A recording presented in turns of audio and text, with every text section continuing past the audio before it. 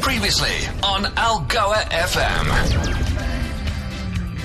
Algoa FM, your music, your world, with the sounds of Pato Banton. It's called Baby Come Back.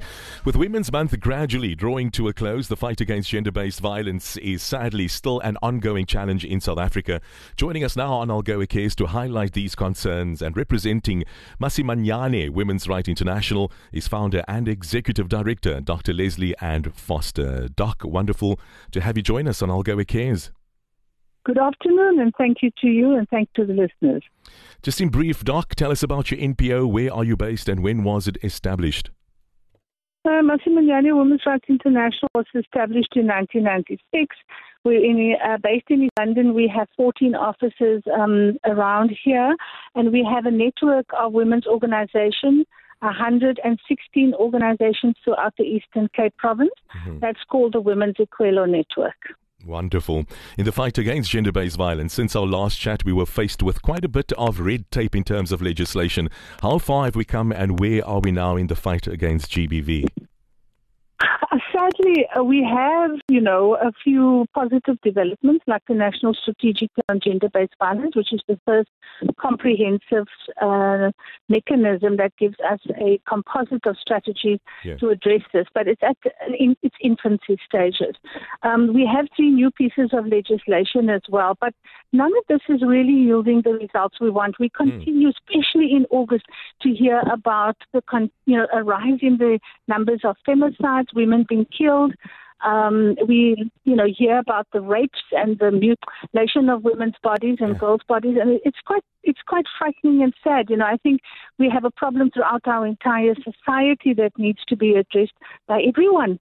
The responsibility is not just governments or this or that organization. It is all of society approach that's required. And, sadly, the latest rape and murder stats were hardly encouraging. Just recently, Marilyn Schmidt was murdered here in PE on Women's Day by a convicted murderer out on the streets. This is a travesty to the cause. The country is really failing its women and girl children. We're just not getting to a place where we can say, this scourge is being in any way reduced. It's not even, we're near eliminating it. But I think we have to continue the struggle. We've increased and expanded our understanding of prevention. We deepened our analysis, and now we are trying to bring everybody on board to fight the scourge. This is the first time we are saying we need a whole of society approach. And we need religious leaders, traditional leaders, cultural leaders. We need everybody on board to fight this terrible scourge. What we need is a change in the attitudes, the behaviors, the norms within society, because those are unhealthy norms. We have, in part of our society, unhealthy masculinities, that feel they can do this to women, they can violate women, they can, take their lives, because that's the extreme of, violation that you could possibly have. So, it's a very dire situation. But we always look at the positives and see where there are changes, and how can we continue that struggle to get us to a place where everybody in the country is safe, protected, and living their best lives ever. We need to start acting on what we're talking about at the end of the day. And I do believe there's an accountability dialogue or summit planned. Tell us more about the specifics.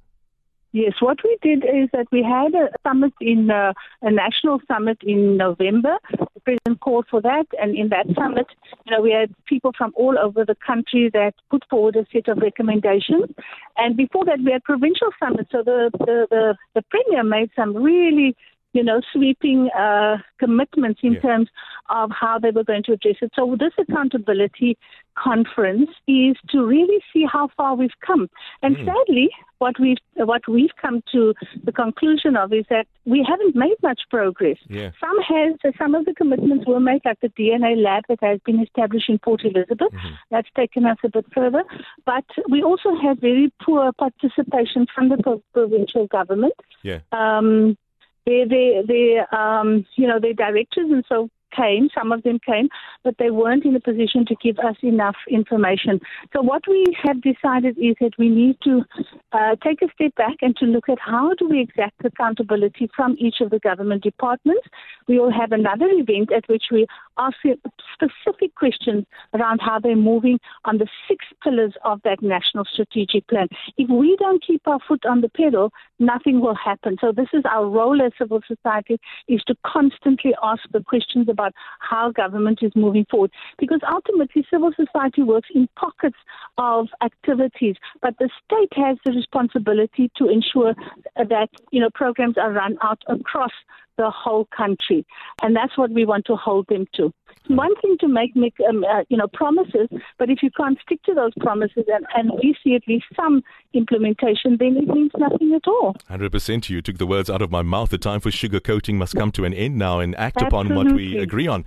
How can our listeners make contact and possibly be part and contribute to your plight?